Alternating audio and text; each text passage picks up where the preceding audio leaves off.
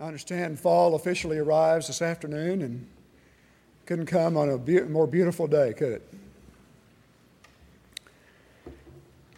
Someone has said that when it comes to the subject of generosity, there are really only two kinds of people, either givers or takers. The implication here is that, generally speaking, we respond to circumstances around us either one way or the other. We either search out ways to take or we view circumstances in terms of what we can give. By and large, we fall into one category or the other, but we experience both. When I was growing up, like most kids, I was mesmerized by the adventure of Christmas time and birthdays, imagining what great discovery I might come up with as I ripped open all those wrappings. The thrill of anticipation, the exuberance of something new to impress me was stimulating and exciting. At that point in my life, honestly, giving was not so much in my mind, but basically receiving. But time and circumstances sometimes change us. Sometimes God changes us, and now I'm much more excited about giving something else to others and seeing a smile on their face. Scripture is full of examples of both attitudes of generosity. Cain was a farmer and gave some of his produce to God, but not the best that he had. On the other hand, his brother Abel was a herdsman, and the Scripture says that Abel gave from the fat portion of his flock, or the best of his flock, and God looked with favor on Abel's offering, but on Cain's offering he looked with disdain. Eventually, Cain's jealousy led to taking his own brother's life. And when taking controls us, sometimes it changes who we are on the inside. Paul tells the Philippian church he will send Timothy to encourage them, and says in chapter 2, verse 20 and 21, I have no one else like him who takes a genuine interest in your welfare, for everyone looks out for his own interest, not those of Christ. I want to say to Paul, really, Paul? Did you not have anyone else who qualified as a genuine giver rather than a taker? Are such people really that hard to find? Maybe some of us here today have an answer to that question. How many people in your world systematically give more than they take? While we may have to learn the art of being a habitual giver, we really don't need to learn much about taking. We know about that quite well. The message of biblical generosity, though, is that as to how we view what we receive as opposed to that which we give. Where does the pendulum swing for you or for me today? How would those who know me or know you best describe us to someone else? Basically, as a giver or a taker. Our passage today, if you want to follow along with me in Acts chapter 4, beginning in verse 32, into the first 9 verses of chapter 5, we're going to look at an episode in the life of the infant New Testament church. We've missed a beautiful characterization of who and what the church was designed to be by not being a part of that early church. In verses 32 through 35 of chapter 4, it appears to be an all-for-one, one-for-all spirit among those people.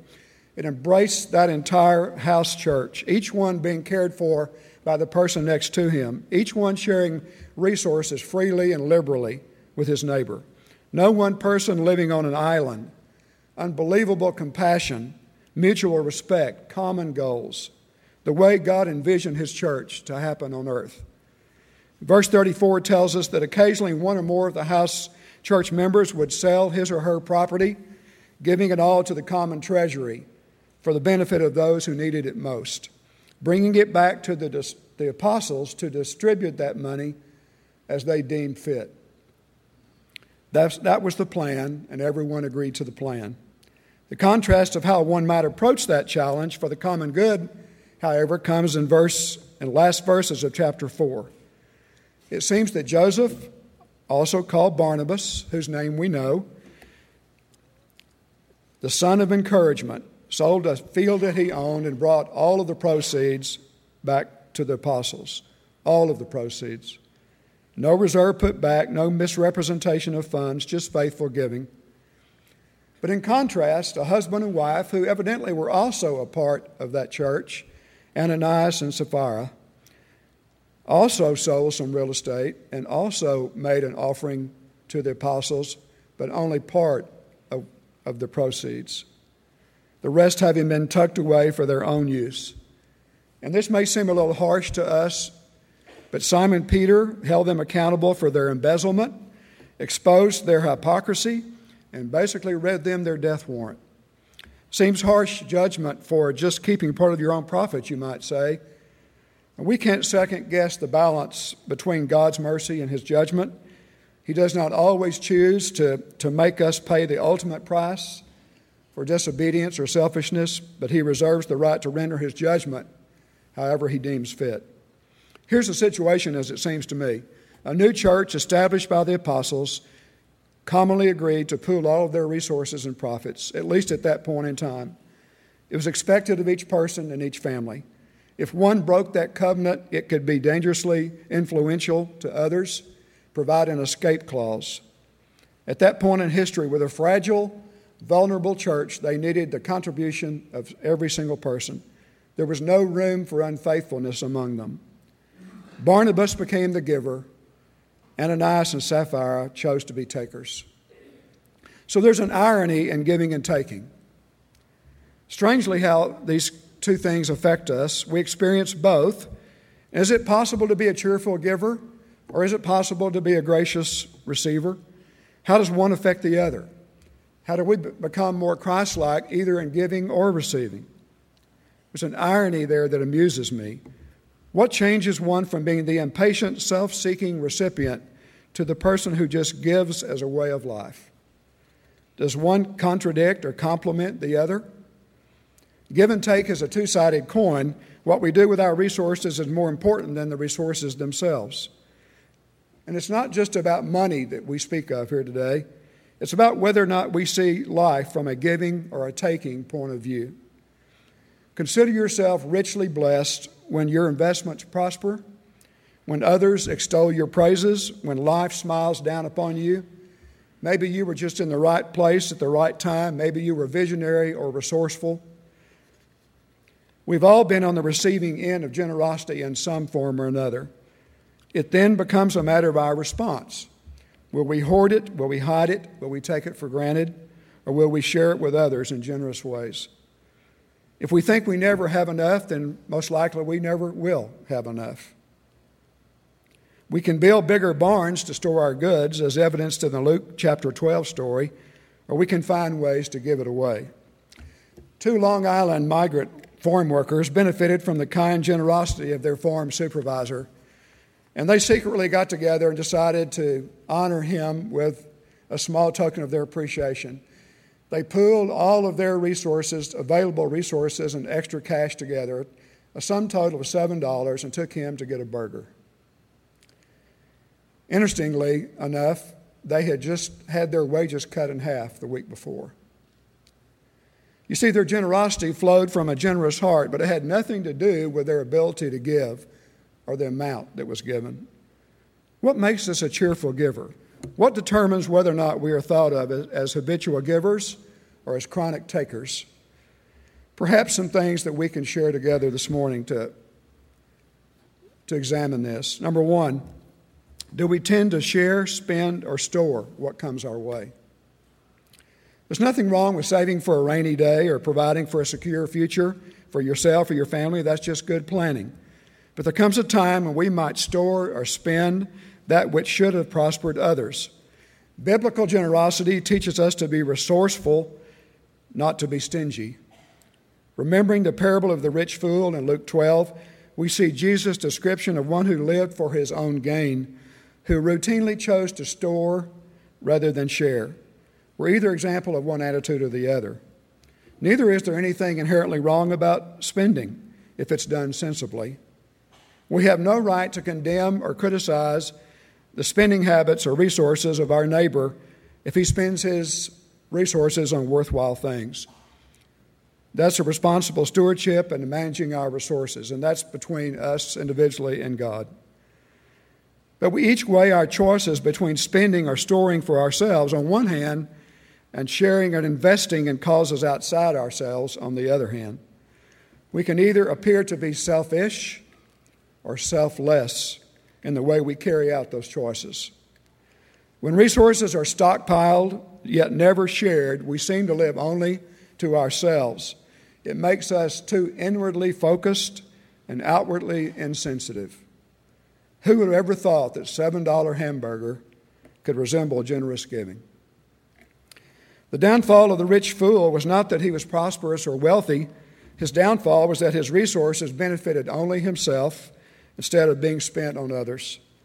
There are countless wealthy persons today who give away large sums, percentages of their income that they receive or inherit, because building bigger barns is not their objective.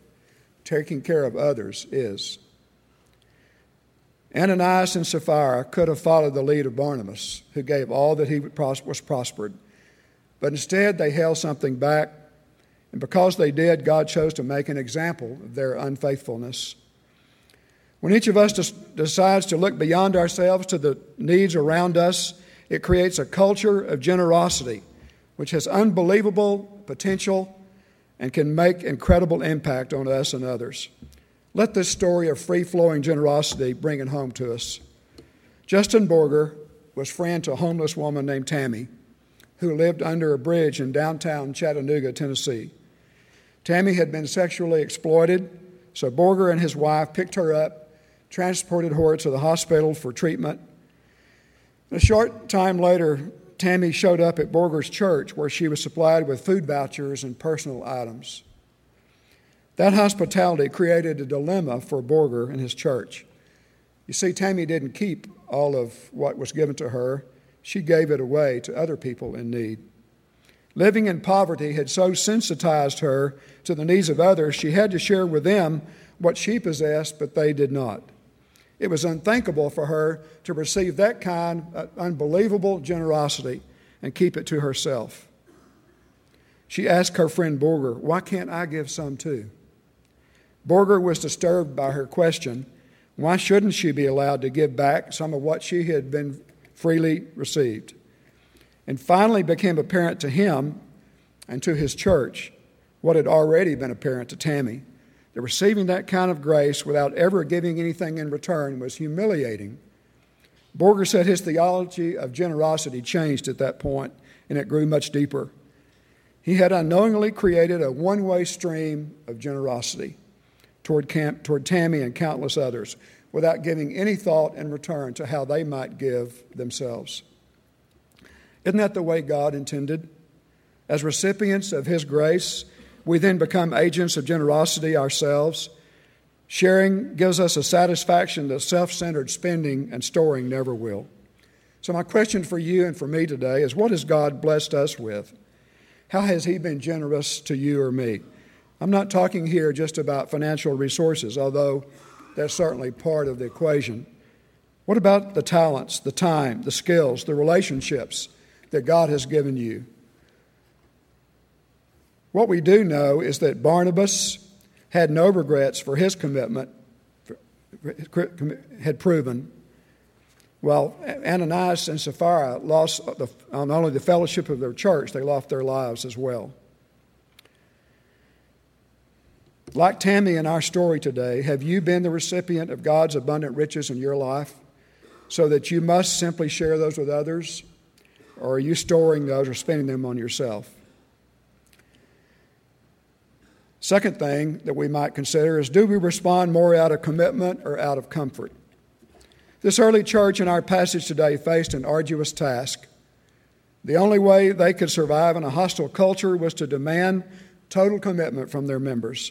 Thus, they made a covenant to bring all the proceeds, the real estate gain, back to the church treasury, trusting the apostles to distribute it as needed. We don't know how long that struggling church in this context held that high standard for its members.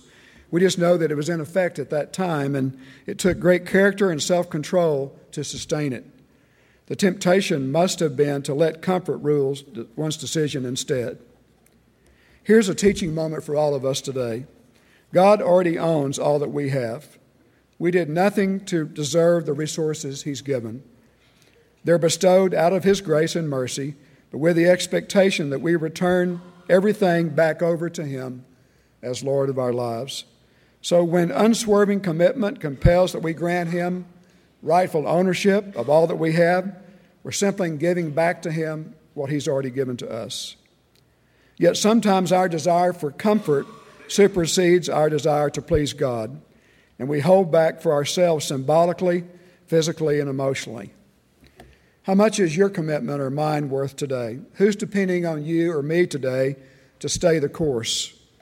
Have you and I realized that God, the ultimate giver, graced us with resources beyond our imagination, but not for the purpose of just enhancing our comfort, but rather of deepening our commitment? What evidence is there today that your commitment and mine have been rewarded in the plan and purpose of God? Or are we simply basking in the delight of our own comfort? Thirdly, do we contribute to the symphony, or are we just content to remain a soloist? I enjoy hearing a feature soloist as much as anyone. It demonstrates an unusual gift through music. It makes me mindful of the intense practice, the unusual skill set needed to perform at a high level. But when I hear a symphony or an orchestra like ours, where each person contributes in perfect harmony and synchronized effort to create a collective masterpiece for others to hear, it is unmatched in scope and effect for me. How each instrument shares in the total sound and presentation of that music is astounding. Solos require great talent, but symphonies require great teamwork. In the fall months, any of us might see geese flying south for the winter. They can also be observed flying in V formation. And here's what science has learned about the significance of that flight pattern. As each bird flaps its wings, it creates an uplift for the bird immediately behind it. By flying in the V formation, the whole flock adds at least 71% greater range than if they flew on their own. It also allows the flock to keep up with every bird in their group. Now, what geese have learned about their journey, the New Testament church is determined to imitate as well. When everyone falls into formation or symphony with one another, it creates a much stronger uplift and body to withstand the winds of adversity.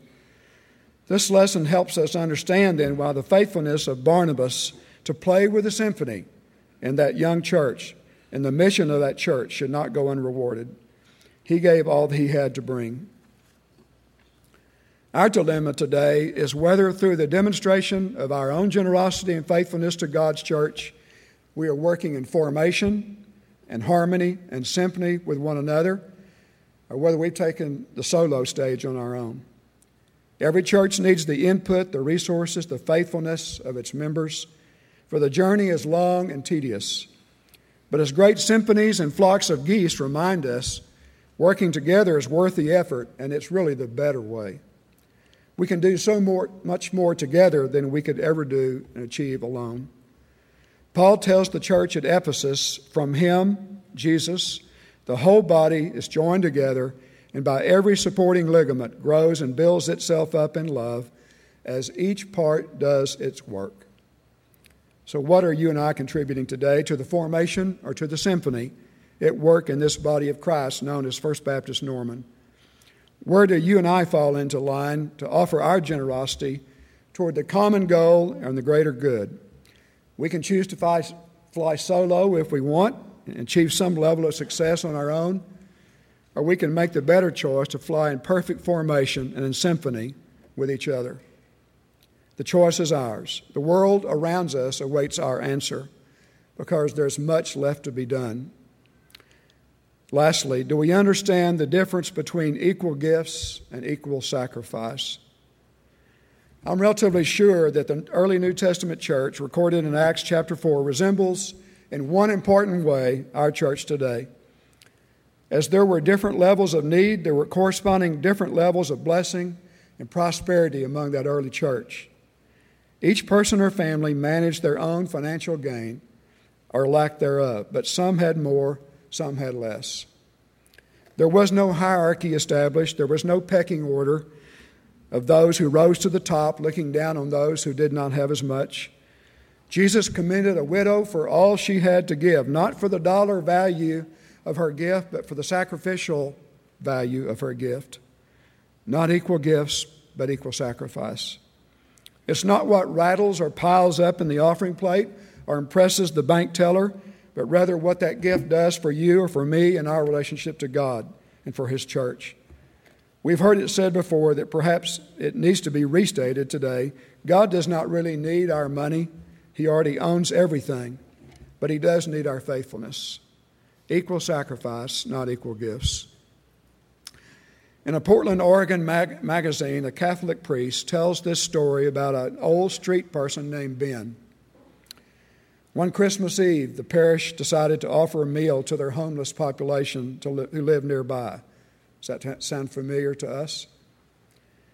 By 9 o'clock, they were down to the last pot of soup. Yet the crowd was still wrapped around the block waiting to come in the church house. By 9:30, they were down to the last bowl of soup. And here came disheveled, tired, and hungry Ben, who always seemed to wear a smile on his face regardless of the circumstances around him.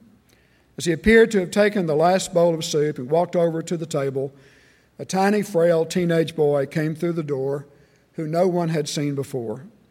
The perilously thin young man looked like he must have slept in the cold and mud, was shivering over his entire body and encountered a large bruise over one eye. He looked at the soup kettle and noticed that it was empty by now, and as his eyes grew large and he struggled to hold back the tears, volunteers in the kitchen began secretly taking up their loose change in order to go out and find him something to eat. At that point in time, old Ben walked over to the young man. He placed his hand on the boy's cheek and caressed it, as a father might do. He grinned and faded off into the dark night as he handed him that last hot bowl of soup that he had. The priest described that moment with these words. That event that night made me realize for the first time why God wanted to be human. And reflecting on this story in my own mind, I sense that sometimes we are the host of onlookers. You and I, we're watching carefully to see what God is doing in our midst, and we may have brought food, we may have prepared food, we may be agents of grace, but we're not really playing the leading part in that drama at the moment. We're giving, we're serving, we're standing by, we're watching to see what happens, but we're in the supporting cast. Other times, we represent the young lad ourselves. In our innocence and despair, we place ourselves totally vulnerable before God, taking whatever we might be able to get from Him, hoping it will restore, rebuild, or improve our way of life. But sometimes even, we perhaps are in the person of old Ben, as we represent the hands and voice and feet of Christ to reach someone else through our generosity, even giving up our last bowl of hot soup for someone else who's even hungrier than we are. What flashes through your mind today as you think about the habits of giving and taking in your life? Are you comfortable with how others might describe your generosity or lack thereof? Do you spend or store far more than you share? Is there a need to reevaluate and let God prayerfully guide your thought process? Or perhaps you are already a characteristically generous person and you demonstrate that in countless ways to your family, your church, and community. If so, thank you for being faithful and seeing the world as being a lot bigger than you are and in need of your generosity.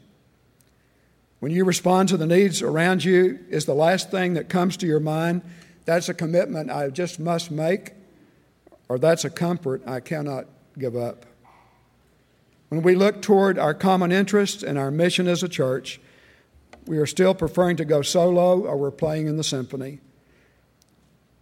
Do you understand and appreciate the value of equal sacrifice, where each one does what he or she can to accomplish God's plan for our church?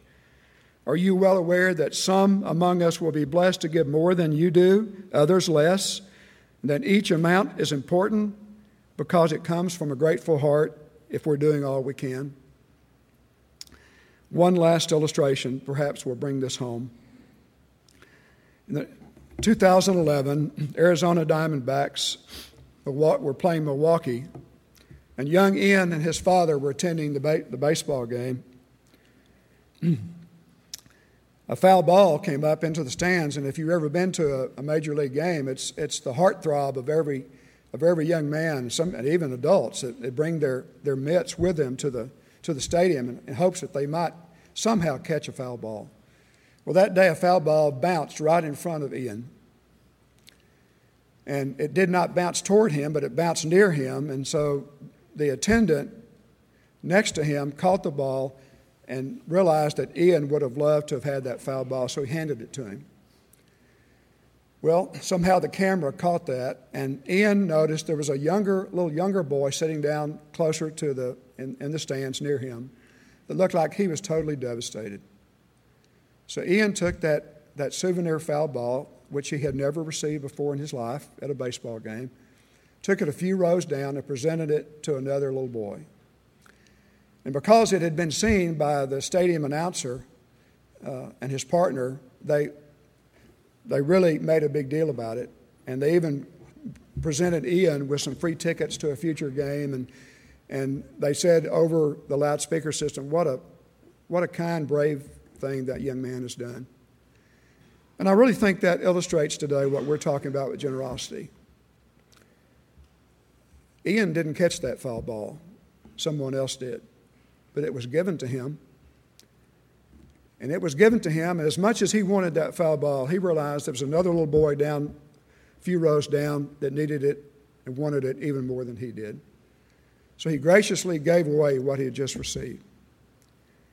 And I pose that question for us today. And in our giving and our taking, I want to be thought of at some point in my life, and hopefully at the end of my life, as someone who was more of a giver than a taker. I think all of us do. As to how we handle that in terms of our own stewardship, our own generosity, that's a matter for each of us to work out with God. As it relates to our church today, are we working in symphony with one another to bring about the best chance for good, to bring the cause of Christ to be around the world? Each of us wrestles with a tension between giving and taking. Just ask an old man named Ben. But then again, he figured it out one Christmas night. Let's pray.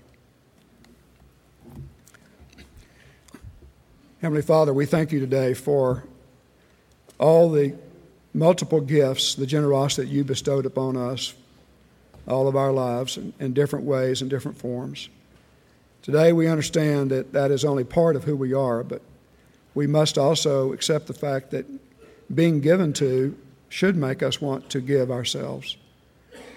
Help us with our spirit of generosity as we think about what we possess, all that we possess, not just our financial resources, but all that we are, all that makes us who we are as an individual, and to share that, our passions, our gifts, our talents with others. Father, we know it's a big world and that there are desperate needs. We know that sometimes the few coins that the widow gave may not seem like much, but if we all share those together, we can do so much more. Thank you, Father, for an opportunity today to reflect on giving and taking. We turn it over to you in your hands. In Jesus' name, amen.